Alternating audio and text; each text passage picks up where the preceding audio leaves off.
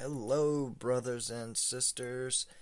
This is Pastor Jeremy Anderson, and this will be a bonus for you guys. This is a preview of my latest book, Dominion of Darkness, Book 1, Therion Rising. I'm going to read the first 2 chapters for you guys, so enjoy.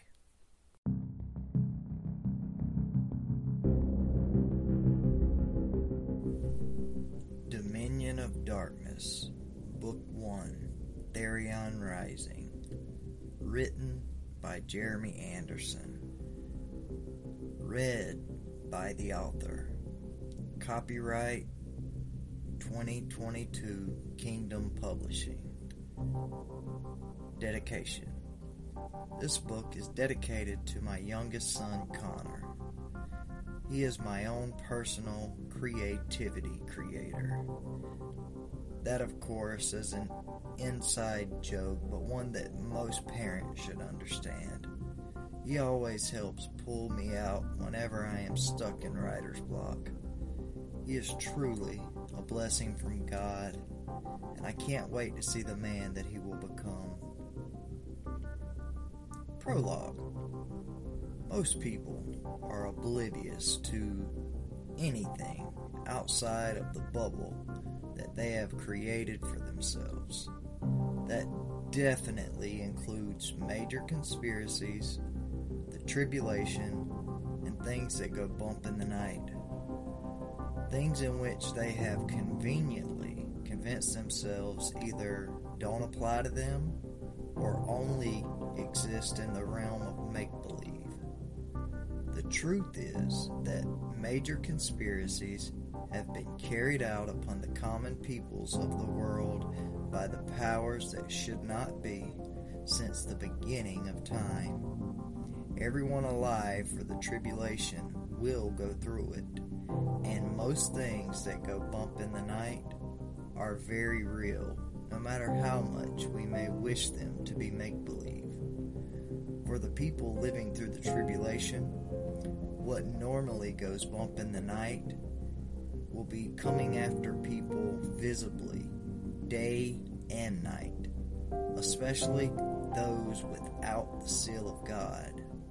The book of Revelation records the final consequences of an event that took place near the beginning of recorded history and can be found in the ancient traditions of every race of people across the ancient world. For time's sake, we're only going to look at the true account of the event itself, but we're going to use information from the places that record the true account of events. One place that holds the most credibility and historical accuracy is the 6th chapter of the book of Genesis in the Bible. Genesis chapter 6, 1 and 2. And it came to pass, when men began to multiply on the face of the earth, and daughters were born unto them, that the sons of God saw the daughters of men that they were fair, and they took them wives of all which they chose. Those 2 verses are the key to understanding the existence of everything that goes bump in the night. But it is only the beginning. To truly get the full picture, you would have to look at a few more texts. Along with this chapter of Genesis, there are other credible sources that give much more detail of the events found in Genesis 6. They are found in the parallel accounts from the biblically endorsed extra-biblical text of 1st Enoch, Jasher, and Jubilees. All of the supernatural beings that you will read about in this book are found in the pages of the Bible. These other 3 texts give us the details of what is described in the Bible, specifically in Genesis chapter 6. You will also see throughout the book that this event and those who were a part of it are also a part of the mythology of many, if not every, culture in the ancient world. Genesis chapter 6 is a brief description of what happened with the Watchers that God sent from heaven to earth. It began over 5,000 years ago when God sent angels called Watchers from heaven to earth to teach mankind to be righteous and worship Him as their Creator. They came between the 4th and 500th year after the creation of the world, when mankind had not yet learned the secrets of heaven. Imagine it if you can. Lightning and thunder cracked the sky, and the entire mountain shook as 200 Watcher-class angels descended upon the top of Mount Hermon. They had been sent by the Almighty Creator of heaven and earth to instruct mankind in righteousness. There, upon the summit of Mount Hermon, as they saw the women of the earth in their physical form, the Watchers felt the lust of the flesh for the first time. There were 20 chiefs over groups of 10 Watchers, with Simjaza being a chieftain and also the leader over them all. It was Simjaza who convinced the others to swear an oath to take wives for themselves from the women of the earth and create children of their own. But who convinced Simjaza? He was a holy seraph and the leader of the Watchers, after all. There is little chance of him betraying his Creator without someone convincing him that that's what he should do. Only a being of extreme intelligence and equally extreme hatred for the Almighty Creator of heaven and earth would have the fortitude and capability to convince a being as powerful as Simjaza to rebel against God. The only being who fits that description is the same being who disguised himself as a serpent and convinced Adam and Eve to give up their dominion over the earth to him by disobeying God and eating the fruit from a tree that they knew would cause death to them both. And that being's name is Samael.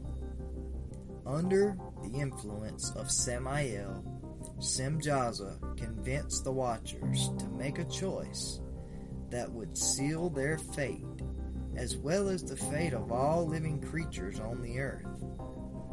They had been sent by God to instruct mankind in righteousness and lead them to worship Him, but instead, the chiefs among them, under the influence of Samael, who declared, "I will be like the Most High God," chose to be worshipped as gods by mankind, and they all mated with the women of earth.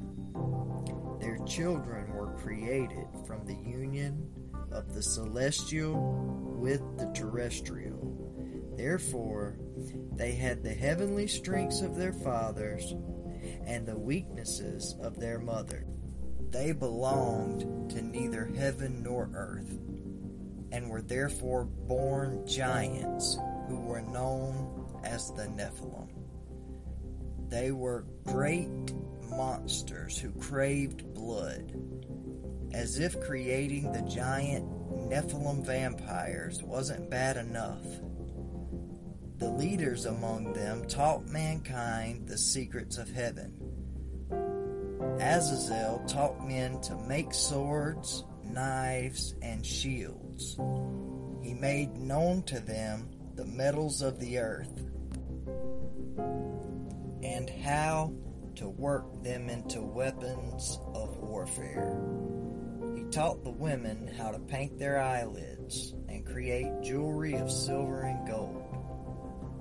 Simjaza and his brother Armoros taught them enchantments, root cuttings, and the workings of magic spells. The other leaders of the Watchers taught them astrology and the other secrets of heaven. They used the knowledge of heaven to mix men with animals and created horrible hybrid monsters. The sins of the Watchers were so great that they corrupted the genetics of all creation upon the earth, except save 4 people of the entire population of the world. Their sins would bring down the judgment of God upon themselves and all of creation. Judgment like the world had never seen since its formation and hasn't seen since. The judgment of God landed upon the Watchers and their children first. God bound all but 70 of the 200 Watchers inside the earth in the lowest parts of Hades, called Tartarus. He set the children of the Watchers against each other and made their fathers watch as the majority were destroyed. God sent the flood all over the world as judgment upon the world to clean away the majority of the monstrosities that resulted from the sins of the Watchers. Very few survived the binding of the Watchers, the wars of the Nephilim, or the worldwide flood. However, 2 of those Watchers, their original sons, and the other monstrous hybrids that they created, known as the Fallen, who did survive, was the Watcher Armoros and his son Bane. Armoros had the secrets of heaven and power from God to control and live in the sea, and he therefore declared himself the god of magic and the god of the sea. Because of this, mankind worshipped him as such. He passed the ability to breathe underwater and survive in the sea to his son Bane, giving him the ability to survive the flood that God sent to destroy the world. After the Tower of Babel, God confused the languages of the people and scattered them across the face of the earth. He also divided them according to the number of the sons of God, the 70 Watchers that God did not have bound in chains in Tartarus with the other 130, are the same sons of God, according to which he divided the nations, except for Israel, whom he chose as his own. Each providence had its own principality that would be the head of its pantheon of gods. However, the pantheons themselves tended to be made up of the same gods throughout each nation, with the names being only one of the things that changed. Armoros was known and worshipped by different names throughout many different nations throughout history, but 3 that are the most notable are Heka to the Egyptians, Poseidon to the Greeks, Neptune to the Romans, and his son Bane was worshipped as Triton. Regardless of what name that was used, Armoros was worshipped by the navy of every nation to ever exist. It's no wonder then that after the old god started to return, that he was also worshipped by the United States Navy. This is the real reason why the SEALs wear the trident. Chief Petty Officer Jason Thorne is an elite U.S. Navy SEAL from SEAL Team 3 who has carried out classified military operations all over the world, serving 3 tours in Afghanistan, specializing in demolitions and close-quarter combat as a part of Delta Platoon within the Special Naval Warfare Command. His oldest and closest friend is CIA operative Jeremiah Sanderson. Jeremiah gets him recruited into a highly classified covert organization known only as Red Cell. During his time with Delta Platoon, he had been in almost every type of combat scenario imaginable. He had witnessed and carried out unspeakable acts of violence. He had faced off with every type of enemy imaginable and emerged victorious. But absolutely none of what he had seen or done thus far could have possibly prepared him for the evil he would encounter as a member of Red Cell. He was about to find out the identity of those truly in command of the most powerful military in the world. And more importantly, he would learn what exactly the prophetic implications of what those in command were planning. He'd never given a whole lot of thought to the supernatural outside of what he'd seen in movies or read in books, and he wasn't a religious or spiritual man. But that would soon be a thing of the past, because Jason was about to have his entire paradigm completely shattered when he gets thrown headfirst into a war between the forces of light and the forces of darkness. Like all who join Red Cell, he was about to find himself in the middle of the wrong side of a war that had been raging behind the scenes for the past 6,000 years. Chapter 1. The beast that was and is not will also rise again from the abyss. 1 John 2:18. Little children, it is the last time. And as ye have heard that Antichrist shall come, even now there are many Antichrists, whereby we know that it is the last time. 2 John 1:7. For many deceivers are entered into the world, who confess not that Jesus Christ is come in the flesh. This is a deceiver and an antichrist. Revelation 17:8. The beast that thou sawest was and is not, and shall ascend out of the bottomless pit, and go into perdition. And they that dwell on the earth shall wonder, whose names were not written in the book of life from the foundation of the world, when they behold the beast that was, and is not, and yet is. The watcher, Samael, who would eventually come to be called Lucifer, was furious. He had done everything in his considerable power to stop the prophesied seed of the woman from being born. Then he had killed every child who he thought could possibly be the seed that was supposed to crush his head. He thought about how he had failed in escaping his Creator's prophecy again. Lucifer had lost, and Jesus had won when he defeated sin and death. The followers of this Jesus had truly been given tremendous power.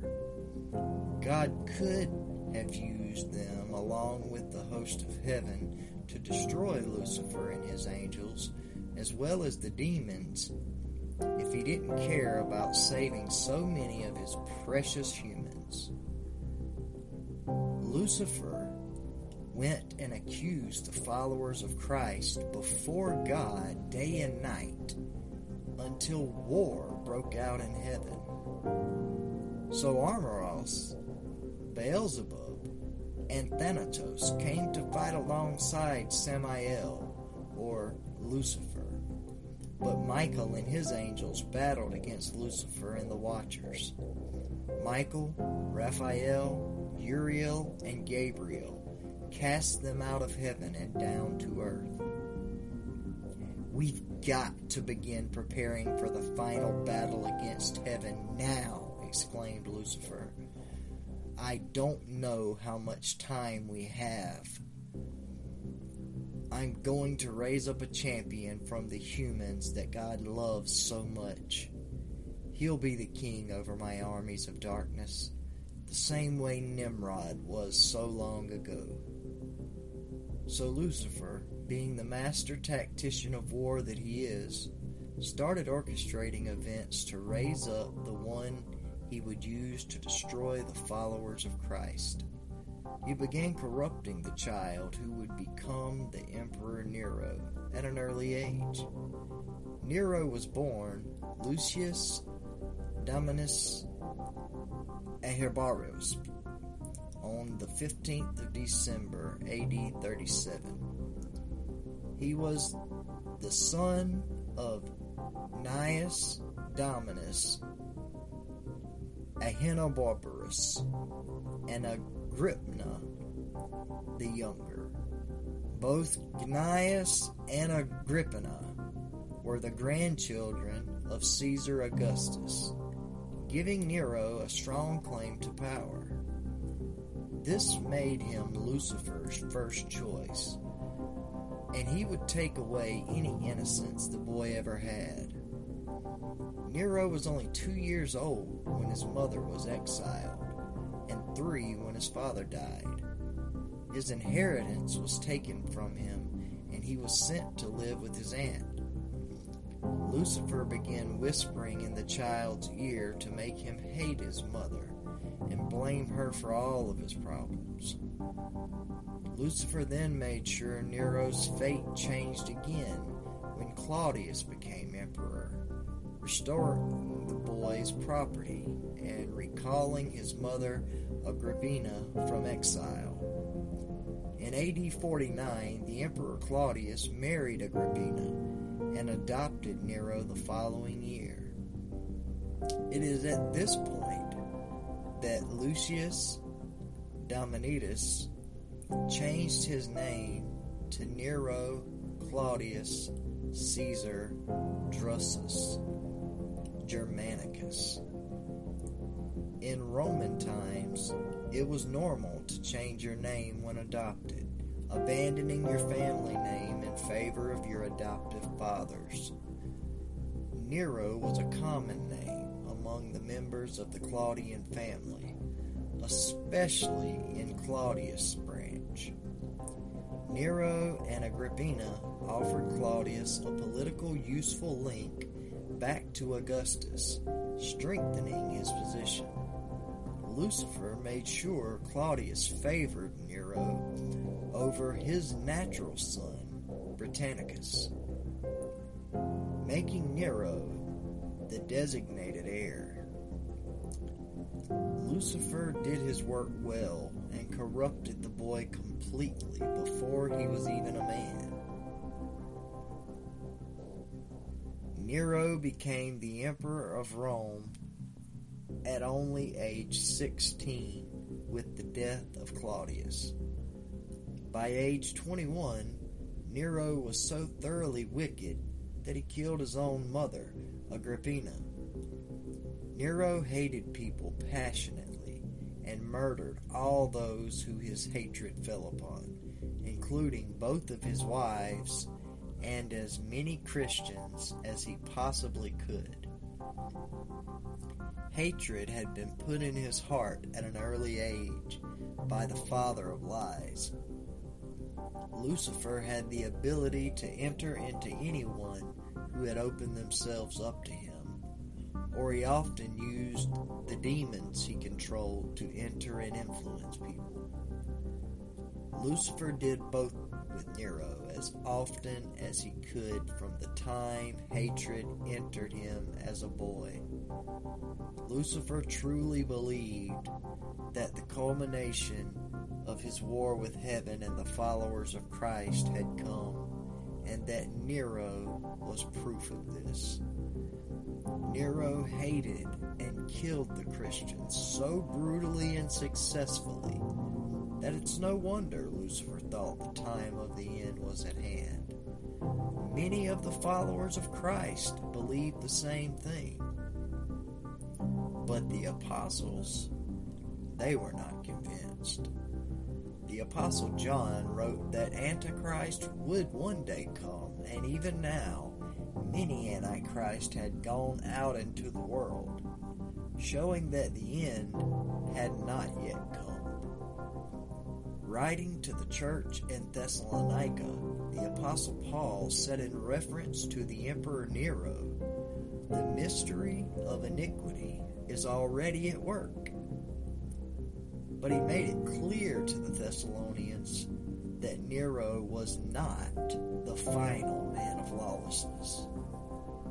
So while Lucifer hoped the time of his revenge had come, and his man Nero did kill more Christians than anyone for thousands of years, evil would be restrained.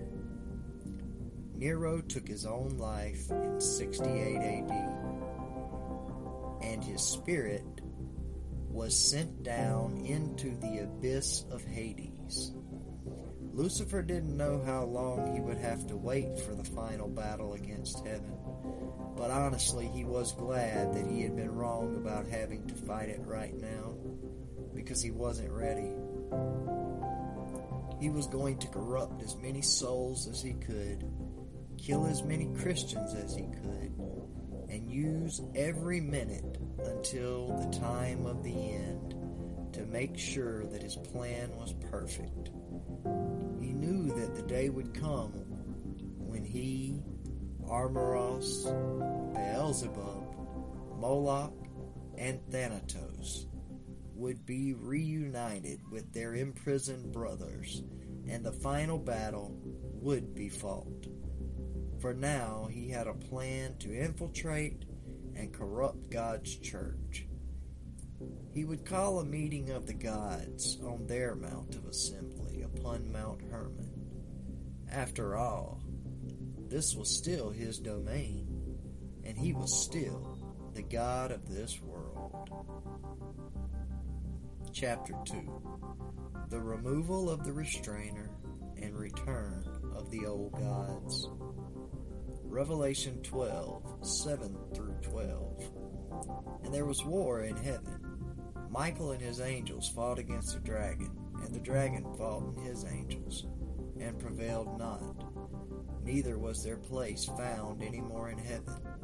And the great dragon was cast out, that old serpent called the devil and Satan, which deceiveth the whole world. He was cast out into the earth, and his angels were cast out with him. And I heard a loud voice saying in heaven, Now is come salvation and strength, and the kingdom of our God, and the power of his Christ. For the accuser of our brethren is cast down, which accused them before our God day and night. And they overcame him by the blood of the Lamb and by the word of their testimony. And they loved not their lives unto the death. Therefore rejoice, ye heavens, and ye that dwell in them. But woe unto the inhabitants of the earth and the sea. For the devil is come down unto you, having great wrath, because he knoweth that he hath but a short time. 2 Thessalonians 2:3 through 14. Let no man deceive you by any means, for that day shall not come, except there come a falling away first, and that man of sin be revealed, the son of perdition, who opposeth and exalteth himself above all that is called God, or that is worshipped, so that he, as God, sitteth in the temple of God, showing himself that he is God. Remember ye not that when I was yet with you, I told you these things? And now ye know what withholdeth, that he might be revealed in his time. For the mystery of iniquity doth already work. Only he who now letteth will let, until he be taken out of the way. And then shall thou wicked one be revealed, whom the Lord shall consume with the spirit of his mouth, and destroy with the brightness of his coming. Even him whose coming is after the working of Satan, with all power and signs and lying wonders, and with all deceivableness of unrighteousness. 1 Thessalonians 5, 1-3. But of the times and the seasons, brethren, ye have no need that I write unto you. For yourselves know perfectly that the day of the Lord so cometh as a thief in the night. For when they shall say peace and safety, then sudden destruction cometh upon them, as travail upon a woman with child, and they shall not escape. Samael soared above the earth, contemplating everything he was going to do to his enemies. He would first enslave and then destroy his father's favorite little parasites, the humans. Then he was going to bind those no-good archangels, the same way that they had done to his brothers. Then he would finally destroy his Creator and take his rightful place as the King of heaven and earth. Once he had been the most beautiful angel in heaven, in charge of leading the praise and worship of his Creator. He had even loved his Creator at one time. Even after he rebelled and tricked Adam and Eve to eat from the tree of knowledge and convinced Simjaza and the other watchers to join him in his plan to become gods and create their own children, he was still allowed in heaven as the official accuser of mankind inside of God's divine council. If he was honest, he always knew the day would come when the prophesied seed of the woman would defeat him, and he would eventually be kicked out of God's presence for good. He just didn't see it happening the way it did on the cross and then in the abyss. He should have been able to see it coming, because it was a tactical move of genius that even he had to admire. The true reason that he hadn't seen it coming, because it was not some master deception like he would have used. Instead, it was a selfless act of sacrifice made in unconditional agape love for the enemies of Jesus. Samael came to a stop at the top of Mount Hermon, and he left the spiritual plane before sitting upon his throne atop of his mount of assembly. He shot an evil glance towards the ripples of power that still remained upon the side of Mount Hermon, where Jesus was transfigured to announce his arrival to the falling, watching from both planes of existence. From his throne, on top of the Mount Hermon, Samael the Satan ruled the earth as the God of this world. He called the other members of his unholy Trinity unto him. He had felt the shift in spiritual and physical planes, and he needed to confirm his suspicions with Armoros and Beelzebub. He had felt his power grow tremendously, which could only mean that the time for revenge had come. Armoros appeared out of a cloud of black smoke in his full 12-foot form, using his powers of darkness. Since taking the position of Admiral of the United States Navy, he normally only appeared closer to his son Bane's height of 8 feet. The next moment, a thunderbolt struck the top of the mountain, carrying the storm god Baal. All 3 members of the Dark Trinity, Samael, Beelzebub, and Armoros, were now completely manifested in the physical plane on top of their Mount of Assembly. Samael asked both of the other Watchers if they had also felt the lack of restraint in their power. Sure enough, Samael confirmed his suspicions. Evil was no longer being restrained, and the time that they were waiting for had arrived. Not long after the 3 of them arrived on top Mount Hermon, they were joined by 4 more of the old gods. The 9-foot god Mammon arrived in a Merkaba, which are the angelic vehicles responsible for most of the UFO sightings. As the god of greed, Mammon was known by some as the root of all evil. He was followed by the gray, pointed-eared, vampire bat-looking god of the underworld, Moloch. Then the 8-foot Nephilim vampire demigod, Bane, appeared out of a black cloud of smoke from the same black magic as his father. Finally, the black-winged, red-eyed, hooded figure of Thanatos, the Greek god of death, arrived. The 7 old gods, who were the only ones of their kind who weren't chained in Tartarus, had tempted, enticed, and promised power to many men and women in exchange for their allegiance and worship for centuries. They convinced them to create secret societies of worshipers and followers. These societies had members in the highest parts of government in every nation around the world. They orchestrated the rise and fall of nations. They started wars with predetermined outcomes, created global pandemics, as well as all manner of other major world crises. They orchestrated these events to align the nations together like pieces on a chessboard for the final world conflict.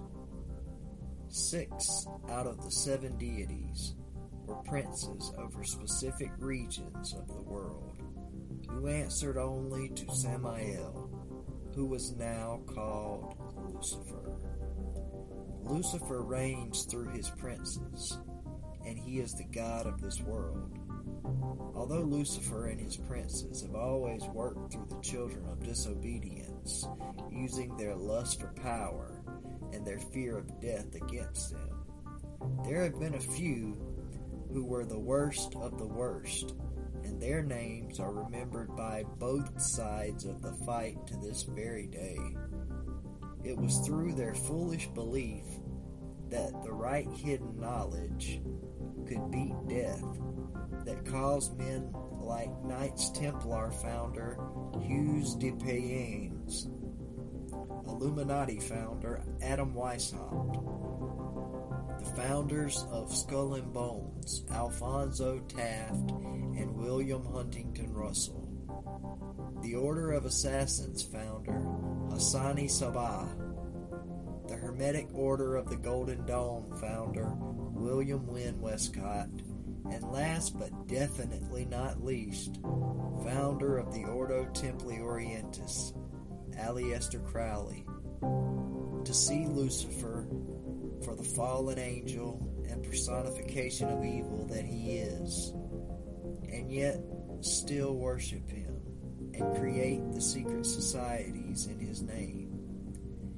Each of these societies has played their part in Lucifer's plan to turn mankind against God and bring about the final world order and war against heaven. The Age of Reason, as God haters like Thomas Paine like to call the 18th century, paved the way for the creation of the Illuminati by like-minded men like Weishaupt and Bavaria. The Bavarian Illuminati infiltrated and became the highest degrees within Freemasonry. This allowed for both American and French revolutions and created a new form of government that took the place of the monarchies. The universities of America would be the home of some of the most powerful secret societies in the world, such as the infamous aforementioned Skull and Bones. The same secret societies that were paramount in the reorder of the governments of the world in the 18th century also made sure that their man was President of the United States in 2001 to make sure that the event happened to make the final world order possible. This final world order will be made up of a 10-nation federation under one world leader that is alive even now. Lucifer has been grooming this young man to take power of the world throughout his life, the same way that he had groomed Nero. As they sat upon the top of the Mount Hermon, Lucifer sent Armoros and Bane back to America to prepare Red Cell to make sure that the vote played no part in the outcome of the 2020 presidential election that would be taking place at the end of the year. He bid them to also send covert teams to start riots in key cities both before and after the election. He sent each of the others on missions of similar importance around the world. He would be staying in Israel. He was going to see his protege, Rabbi Joshua ben Yusuf. It was time for him to begin his rise to power. He had to secure the plans to start the building of the third temple, so he could eventually announce that he was the awaited Messiah. When Lucifer left Joshua, after telling him exactly what to say to the Sanhedrin and at the press conference, he went and visited every member of the Saudi royal family first, appearing to them as an angel of light. He told them that he was the angel Gabriel,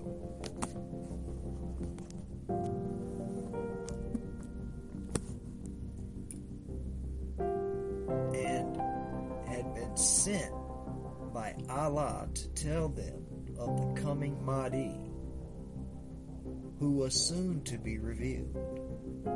He told them that the Mahdi was going to be doing the will of Allah, and they must trust him, even if it wasn't what they expected. He said it was Allah's will that the Mahdi was born half Jew from the line of David and half Muslim from the line of the Prophet Muhammad, and then he disappeared. They had no reason to doubt him, for he was the angel Gabriel after all. Lucifer did the same thing with the religious leaders of both the Sunni and Shia Muslims throughout the Middle East. Finally, Lucifer appeared to the chief rabbi in Israel and told him that Messiah would soon be revealed, and that when he came, he would rebuild the temple and bring peace between Jews and Muslims in the Middle East. He had already made sure that Joshua ben Yusuf was next in line to be elected for Secretary General of the United Nations. When the time came for Joshua to reveal himself as the Messiah, the whole world would embrace him with open arms.